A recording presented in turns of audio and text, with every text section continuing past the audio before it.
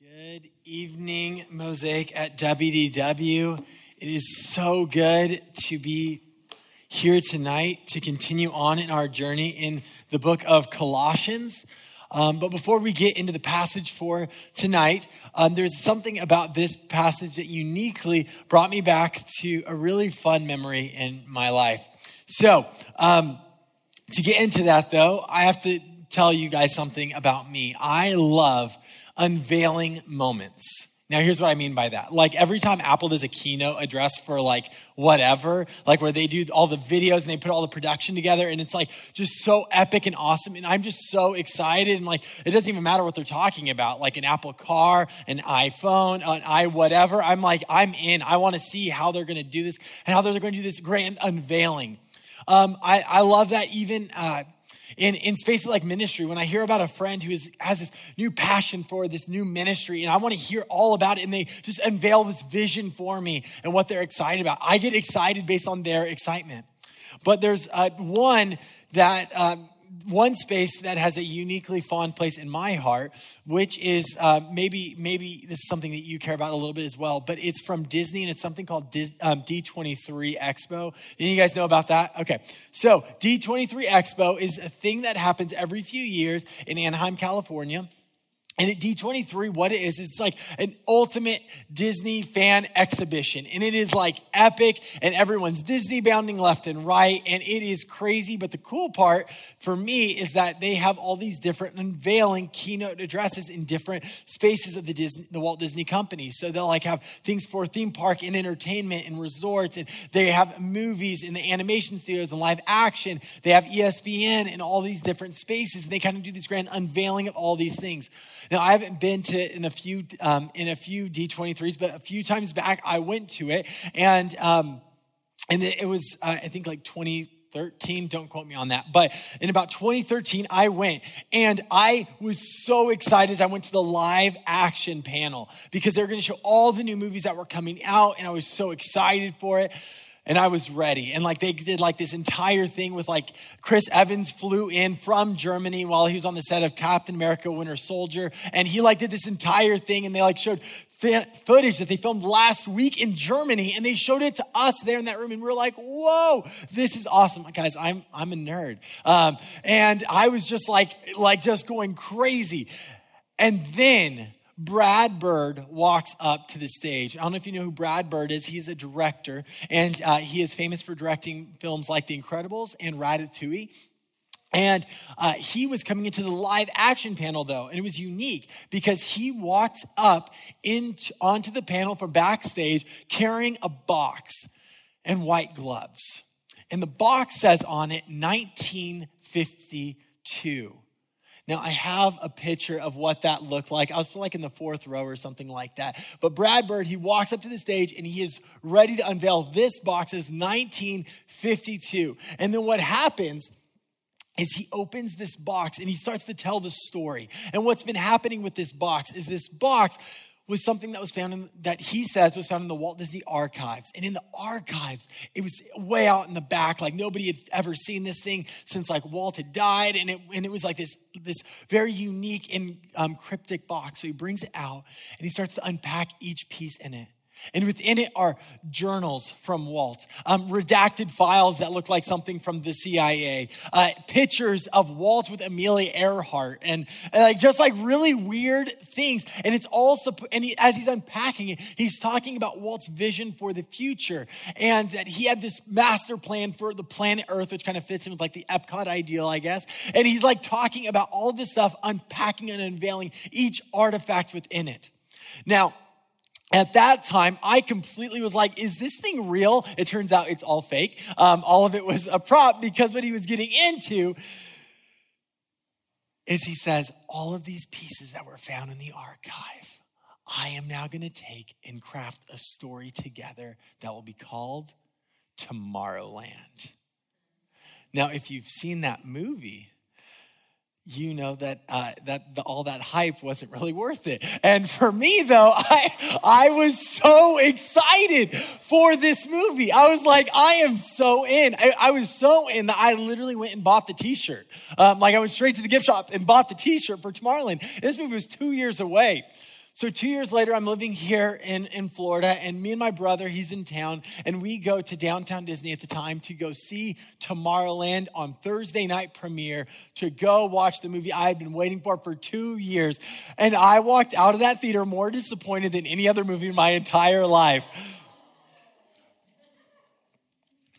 Now, I mentioned that story because I've been thinking this week about if each of our lives were like that box, and if in each of our lives, someone was to unpack the contents of the box of your life, the words that you say, the actions that you do, the experiences you have had, what storyline would it tell? I think about this in my life. Would it proclaim a story focused on me as the main character, where it's about my desires, my dreams, my wants, my selfishness? Or would it tell a grander story? What mystery would your life story unveil? As if in your box, if Brad Bird was up there and he was unpacking your box, would it declare something epic and wonderful and great? Or would it settle for something less than awesomeness? Does it reveal a story more focused on your own political beliefs than your allegiance to Jesus? Now, I know that everyone in this room would actively follow Jesus or would even call themselves to be a Christian.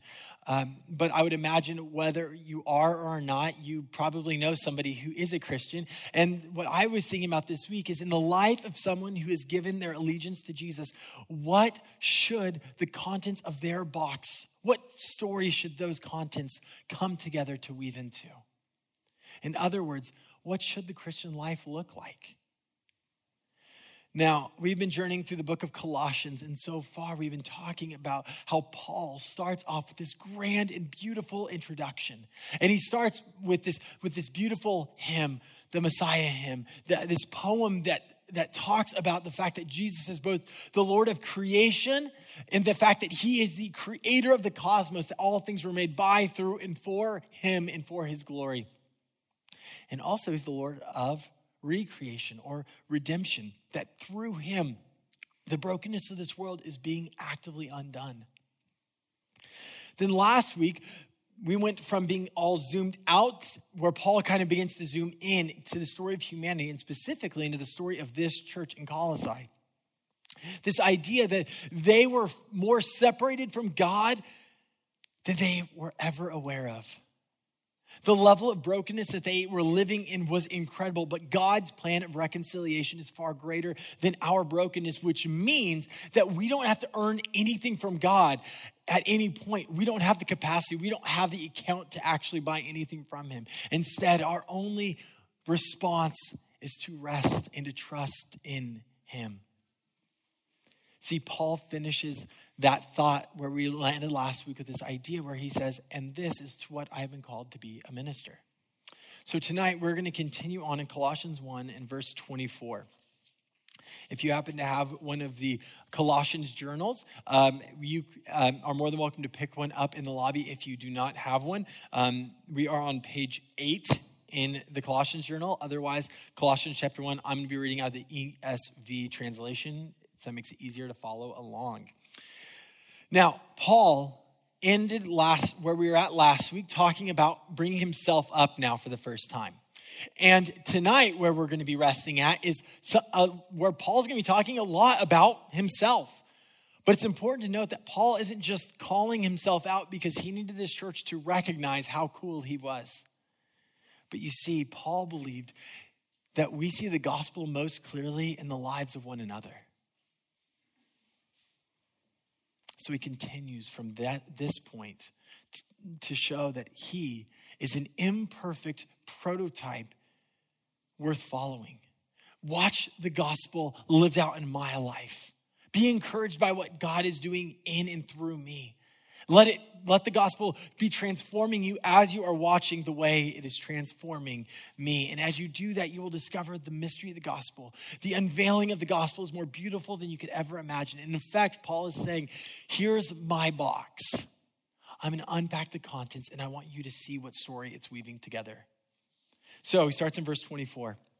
Now, I rejoice in my sufferings for your sake. And in my flesh, I am filling up what is lacking in Christ's afflictions for the sake of his body, that is the church, of which I became a minister according to the stewardship from God that was given to me for you, to make the word of God fully known, the mystery hidden for ages and generations, but now revealed to his saints.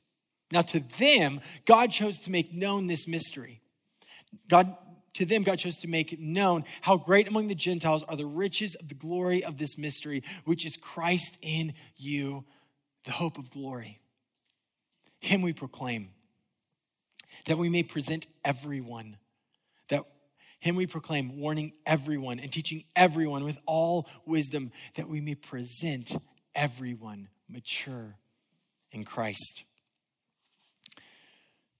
So Paul, from a big picture perspective, in this passage is talking about the unveiling of the mystery of the gospel and how it's been presented through his life.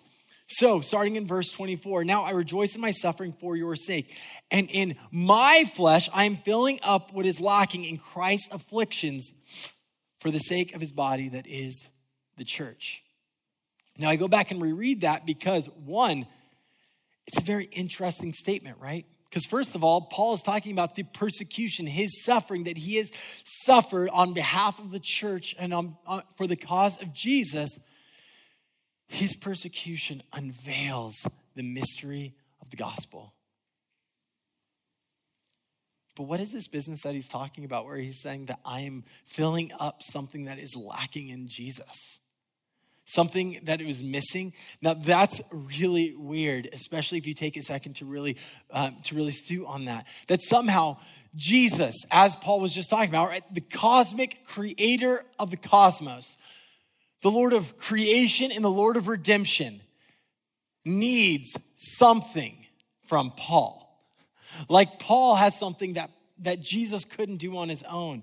As if Jesus wasn't sufficient. As if Jesus wasn't enough. And if we read it out of context, that's exactly how this sounds. So if we were to take it out of context, it kind of sounds as if Paul is coming in and filling in the missing edges of the painting that Jesus has been doing. It's also made me think this week about puzzles. Before having kids, Allie and I liked having a puzzle sometimes in our living room. And it was like, a 1,000-piece puzzle or whatever. And we were definitely not quick at it. So it would be there for like a month. Since having kids, we don't have puzzles in the front rooms. The only puzzles we have in our house are the ones with like really big squares now. And they're like 9 pieces. For good reason. But to read this passage out of context makes this passage kind of sound like as if Allie and I were building a puzzle, right? And we had spent hours and hours and months working on this puzzle. And we come close to the end of the puzzle. And then all of a sudden we realize that there is a missing piece, okay? There's a missing piece. So we begin to comb through the house, scouring the house, pulling up cushions all over the place, trying to find out where is the missing piece to this puzzle. And then our 3-year-old Asher walks into the room, looks under the couch, sees the puzzle piece perfectly, brings it over to the puzzle, puts it in, and goes, I did the puzzle. Now, if we were to read it out of context, that's kind of what this sounds like, right? Like there was something lacking in Jesus. Like he didn't have the actual power to finish the puzzle on his own. So Paul comes in and goes, there you go. I got it. You're welcome, Jesus. But that is not what is happening here. See, there is not a version of the unveiling of the mystery of the gospel that requires Paul's participation or yours or mine. See, Jesus was not at a loss at any point since the creation of everything. He is not at a loss. He's not going, maybe this whole plan of redemption and rescue thing that I had going on, maybe it just wasn't good enough. Let me see if I can see who's still there. Who can I send in? Let me see. Paul, perfect. That's awesome. No, that's not what's happening at all. And in fact, Jesus wasn't even surprised that his followers would suffer persecution, because that can also be out of this, right? Where you can think, man, if Jesus really is supreme, if Jesus really is enough, why does somebody like Paul have to suffer persecution at all? If God is powerful, why do Christians suffer? Why is persecution a reality? Well, see, here's what Jesus says in John 15. He says, if you were of the world would love you as its own. But because you are not of the world, but I chose you out of the world, therefore the world hates you. Remember the words I say to you, a servant is not greater than his master. If they persecuted me, then they will persecute you. See, Jesus wasn't surprised that his followers like Paul would endure persecution. This is why the reformer Martin Luther, he once was quoted saying this. He said, they gave our master a crown of thorns. Why do we hope for a crown of roses? Now, despite what I wish I could tell you, a life following Jesus does not guarantee you freedom from hardship, which is a common reality for all of humanity, believers and non-believers. But according to Jesus, it actually will get worse for those who follow after him in the space of persecution.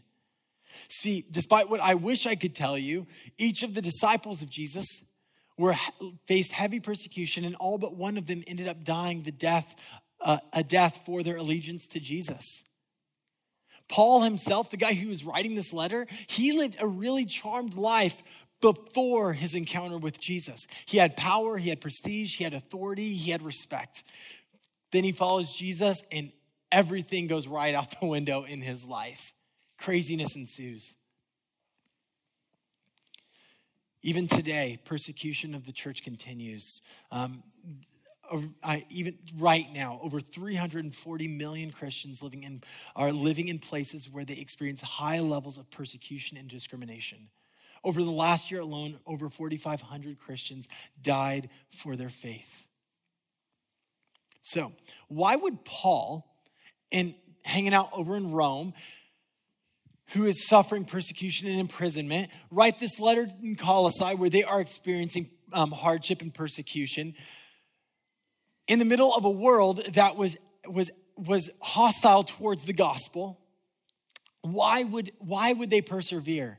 And today, why would believers, 340 million of them, continue to persevere in their faith despite the difficulties of what it could mean in hardship and persecution? Why from China to Myanmar, from Russia to Venezuela, how can so many millions of individuals declare their allegiance to Jesus when their lives and their livelihoods are on the line? Well, you see, it's not because there's a missing puzzle piece. That Jesus is like, if you guys do this, then all of a sudden my redemption plan is complete. Because Jesus is powerful enough.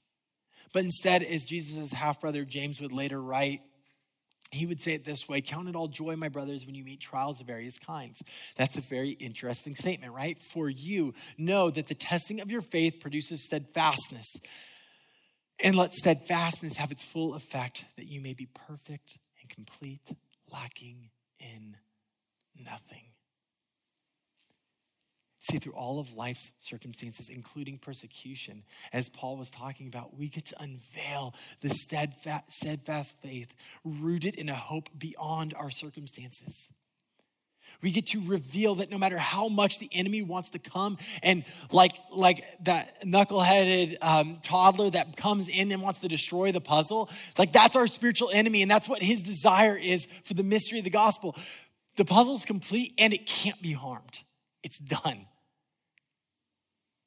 We can't damage it either because it's not based on our works. It's based on Jesus and what he has done. And here's why that's good news, because it's not like then we go, wow, Jesus, great job. All right, I'm going to go back to my room now and hang out. No. What Jesus does is he takes that beautiful puzzle and he says, it's complete. Here, go show it to everyone else. Go show it to everyone else in the house. Go run it out around the neighborhood, showing how beautiful this masterpiece is. See, the puzzle is complete, and now Jesus has simply invited us into the action. And when followers of Jesus throughout the centuries have been persecuted for their allegiance to Jesus, what they are actually unveiling is the mystery of the gospel to the world. That even suffering and death cannot vanquish the joy and the hope that Jesus alone has secured. His power is enough.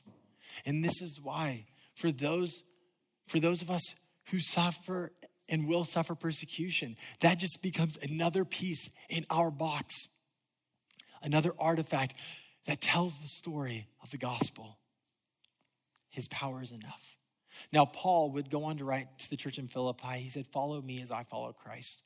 And in this passage, he puts his own ministry forward as an imperfect prototype to be followed. So in verse 25, Paul continues. He says, of which I became a minister according to the stewardship from God that was given to me for you to make the word of God fully known. See, Paul is unveiling the mystery of the gospel through the stewardship of his mystery, of his ministry. Paul saw the role of his ministry was pretty simple: to follow Jesus, the true suffering servant, by being a suffering servant on behalf of the church. That he would go and lay down his life so that the church would be able to see more of Jesus. See, Paul's simple commission was this: to simply unveil the mystery of the gospel through his life, his words, and his actions.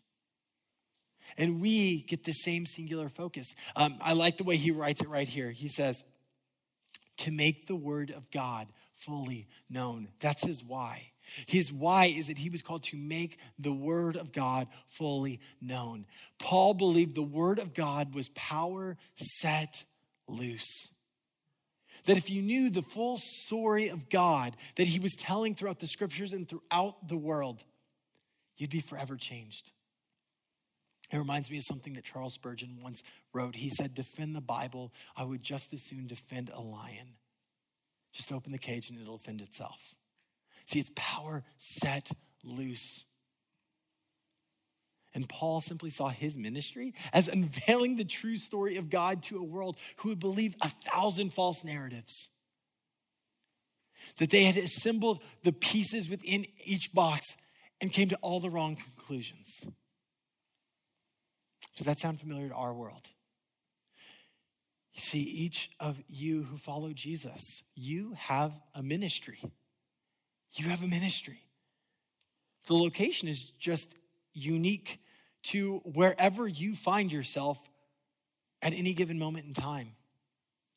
And your mission is equally as important and simple as Paul's, to simply unveil the mystery of the gospel through your words, your actions, and your life. So then Paul continues in verse 26. I love this. Get this. So to make the word of God fully known, so then he kind of expands on that thought. The mystery hidden for ages and generations, but now revealed to his saints. Now the saints here are any of you who follow after Jesus. The sainthood of all believers. The church in Colossae. They were the saints. This mystery had been revealed to. The unveiling has happened. The keynote was already done. And now they get to go out and be an ambassador for that. To go and declare that mystery to everyone else. See, the mystery has already been unveiled. Now, something important to know, and this is something we're really going to have to touch on continually from this point on throughout the book of Colossians. But in Colossae, there was this religious thought that emanated from the Roman world. And it was this thought that was beginning to make its way like a cancer into the church in Colossae. And it was bent on the pursuit of something called hidden knowledge. The way of the religious bend was called Gnosticism. Now, they believed that if you did the right things to please God or the gods, and you had all the right kind of faith, and you paid all the right kind of money and did all the right kind of practices, that you would receive some hidden knowledge that was exclusive to you and to you alone. That you would kind of get in on the secrets.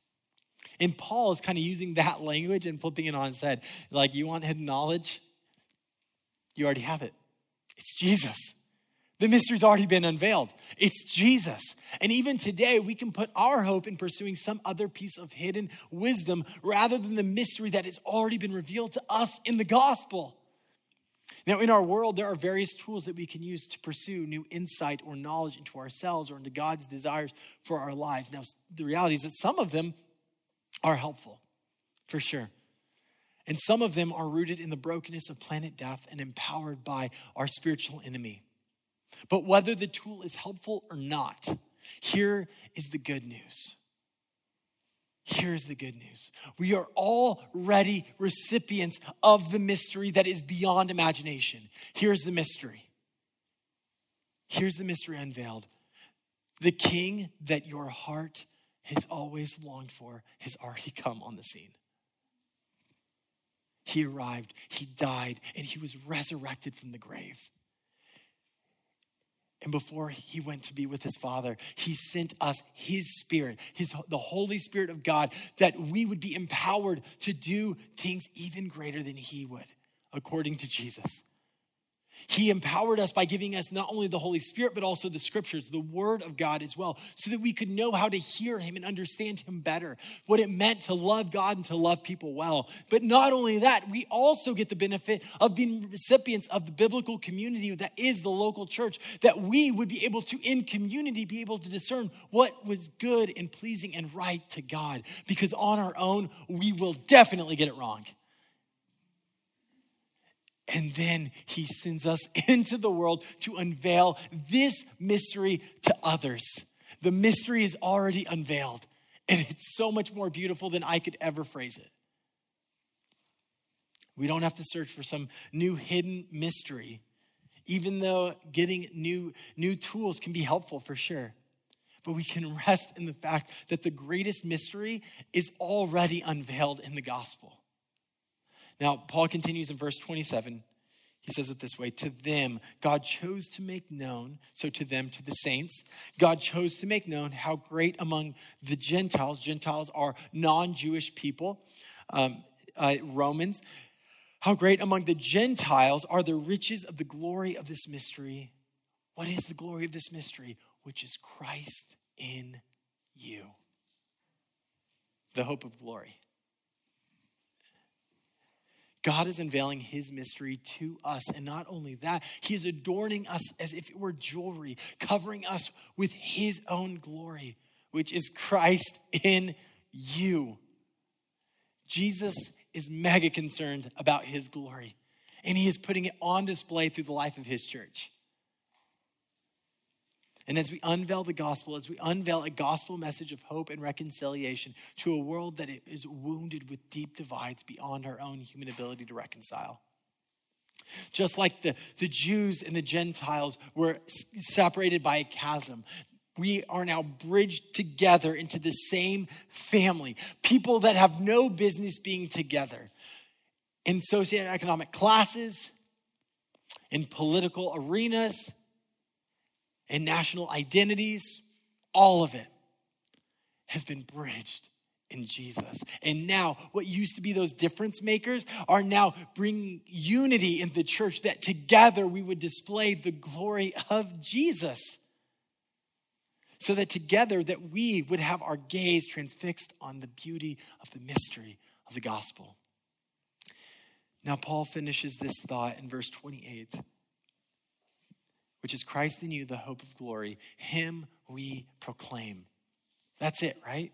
If we were to get our box and start unveiling it, what is it supposed to proclaim? What's the story that hopefully for those of us who follow after Jesus, that it demonstrates? It is him we proclaim. It's Jesus. But here's the interesting part. Look at how he says we are to do this. How do we proclaim him? By warning everyone. And teaching everyone with all wisdom, that we may present everyone mature in Christ. See, as we unveil the mystery of the gospel through our words and our actions and our lives, we discover a privilege beyond imagination. And this is to proclaim the glory of Jesus. Now, the only thing is that we aren't always good about knowing what that means. What does that look like?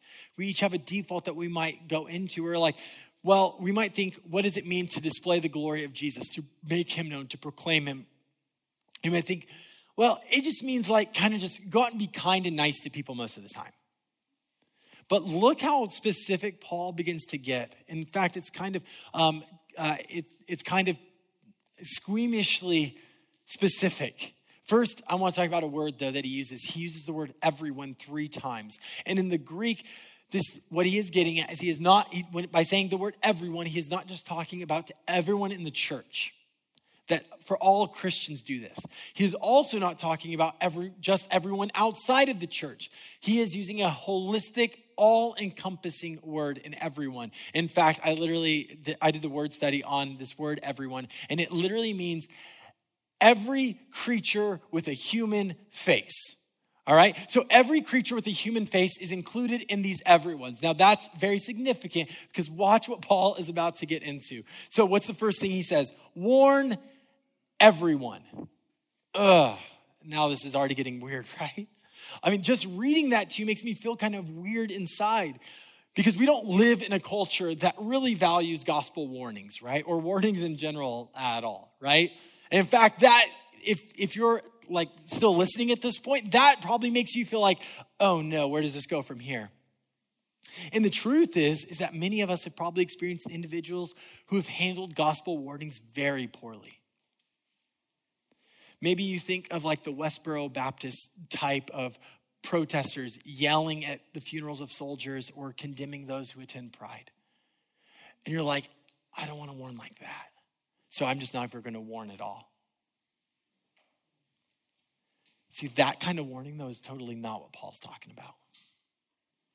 It's important to note, though, that this doesn't mean that we don't step into difficult conversations, because we do. Even when it's tough, even when it's not fun. And in fact, we need to look to the way that Jesus spoke and the way that Paul wrote about this. Now, Jesus specifically, when it comes to the one that makes us all probably the most squeamish, which is the conversation about the eternal reality of hell, we can go, well, I don't want to go around telling people, turn to Jesus or you're going to hell. Like that's not what I would want to do. And the truth is you're probably not supposed to do that anyway. And the reason I say that is because Jesus gave a really great model of this. Now, Jesus spoke about hell often, but he never did it to somebody who is not one of his followers or somebody who is not a religious leader at the time. Now, why did he pick those unique groups to warn about hell? Because he was giving them a wake-up call. Do you realize what's happening? Do you realize the cosmic realities at stake here? You need to wake up and love people well. Stop trying to be a bouncer to the door of the kingdom of God and start being an escort in. Demonstrate love. Wake up. There really is a kingdom and there really is a domain of darkness. And we have the opportunity to partner with people in introducing them to the gospel of light. Wake up, church. That's Paul. That's Jesus. Now, so to warn everyone, though, this doesn't just mean to warn those who are outside of the family of God. Part of what it means to call everyone, though, is not just to warn them with bad news. In fact, what I would argue is that any version of warning people with bad news, your best shot is guilt. That's your best shot, and guilt is a really bad fuel source. It doesn't go very far. It kind of kills the tank. But you know what is a really good fuel source? Hope and good news. The cool part is we got a lot of that in Jesus. So we carry that forward into our conversations. We love people well. We introduce them to Jesus and we let them know that they could be adopted into the forever family of God. That is mind-blowing, unveiling the mystery of the gospel. That's where it gets good. But we're not, again, now I've only talked so far about the way that we relate to those who do not consider themselves to be a part of the family of God. But it says, warning everyone. Everyone. Believers too. Because see, we need to warn each other. I need you to remind me to keep my eyes and my gaze transfixed on Jesus. We need each other. Warn everyone. Remind everyone of the goodness of Jesus and how anything less is settling for second best. We need to warn everyone. And then he continues teaching everyone in all wisdom. Now, this comes straight from Jesus in the Great Commission, where Jesus says to go out into all the nations to make disciples, to baptize them in the name of the Father, the Son, and the Holy Spirit, and to teach them all that I have commanded you. See, it's not just about getting people to pray a quick prayer. It's about to journey with people in a lifelong journey of discipleship with Jesus, to sit under his teachings, to follow his way, to learn what that means. So we go and we share what we have discovered about Jesus and what we learn about in the process of discipleship. This is why at Mosaic Church, we take discipleship so seriously, and we are learning to do it better, hopefully all the time. Because this is actually our call. Our call is not to just put on a good show. That's not it. It is to go and to make disciples. This is why we have things like D groups, discipleship groups here at the Disney campus, so that you would connect with other believers and learn what it means to actually love people well, to love God well, to know who God really is and discover who you really are as part of it. That's why all of this matters, that we would teach everyone. You see, as we teach everyone, we discover why this all matters. And this is where Paul lands us his role in tonight, that we may present everyone mature in Christ. Present everyone. Imagine if we all lived every moment as stewards of our days and made Jesus known by our words, our actions, and our lives. That we would get the opportunity to enter into the brokenness of this world, but with the hope of the one who brings the broken pieces and puts them into something beautiful. The one that takes all the this disjointed counterfeit parts that we found in our boxes and shows that all of it can be built up together to show one storyline, and it points to the cross. See, this is what the hope should be, right?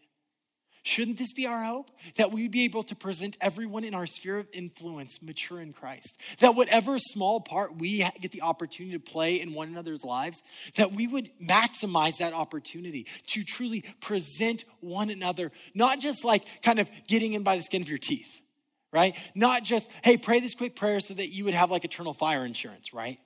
That we would present one another mature in Christ. I want you to present me mature in Christ. I want to present you mature in Christ. I want us to do this together in community. And those who have never been a part of what it means to be a part of the family of God, that we would be bringing them in and building them up to be mature in Christ. That's such good news, right? What a weighty call. What a beautiful call. And this is simply Jesus handing us the puzzle, because remember, the saving work, that's all Jesus. What this is not about is you saving people. You don't got it in you to save people, and neither do I. That's the good news. We don't save people. God does not require us for the puzzle, but we are still invited in. We are handed the puzzle and told, go show it to everyone. Unveil the mystery of this puzzle to everyone. See what I have accomplished and celebrate it with everyone. Now, my hope for our church and for the global and diverse family of God that expands around the world, that we would not just be about the business of converting people, of getting a quick prayer, but that we would all be presented together on the other side of eternity, mature in Christ, and that we would be guilty of something, and specifically one thing, that we'd be guilty of lives well lived to the glory of Jesus. Lives that make Jesus known, lives that proclaim him. Now, thinking back to my overhyped experience back at D23, imagine walking in on that stage. We're all walking on that stage, and we open up the box that was our lives. And in it are the contents, our words, our actions, our life experience, the beauty and the brokenness all together. But through it all, Jesus comes up and he displays how all of it told a story that led to him.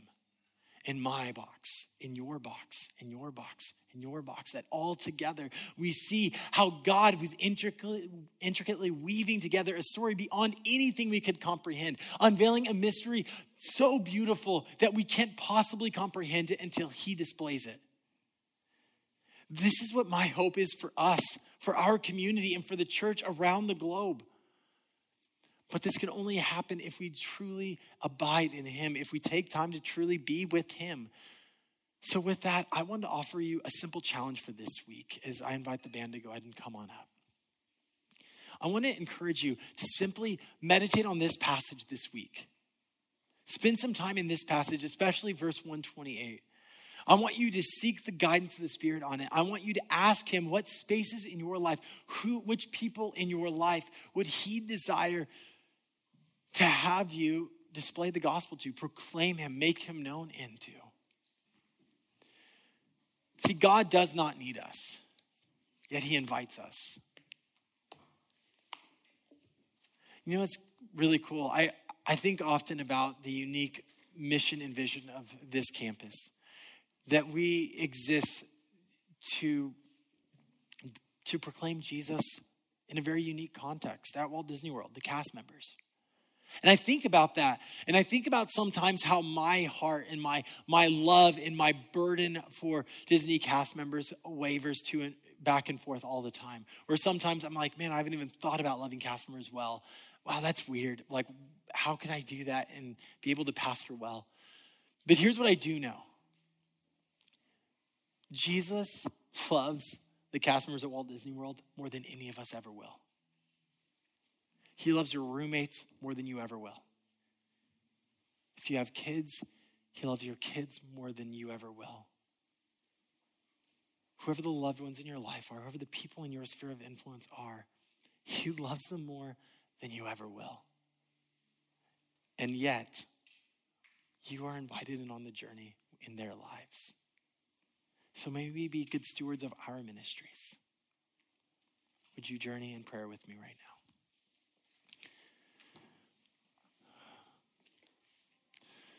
Father, what an incredible opportunity we have. What a blessing beyond anything that we could deserve on our own, that we would be able to display the gospel and proclaim it to the world.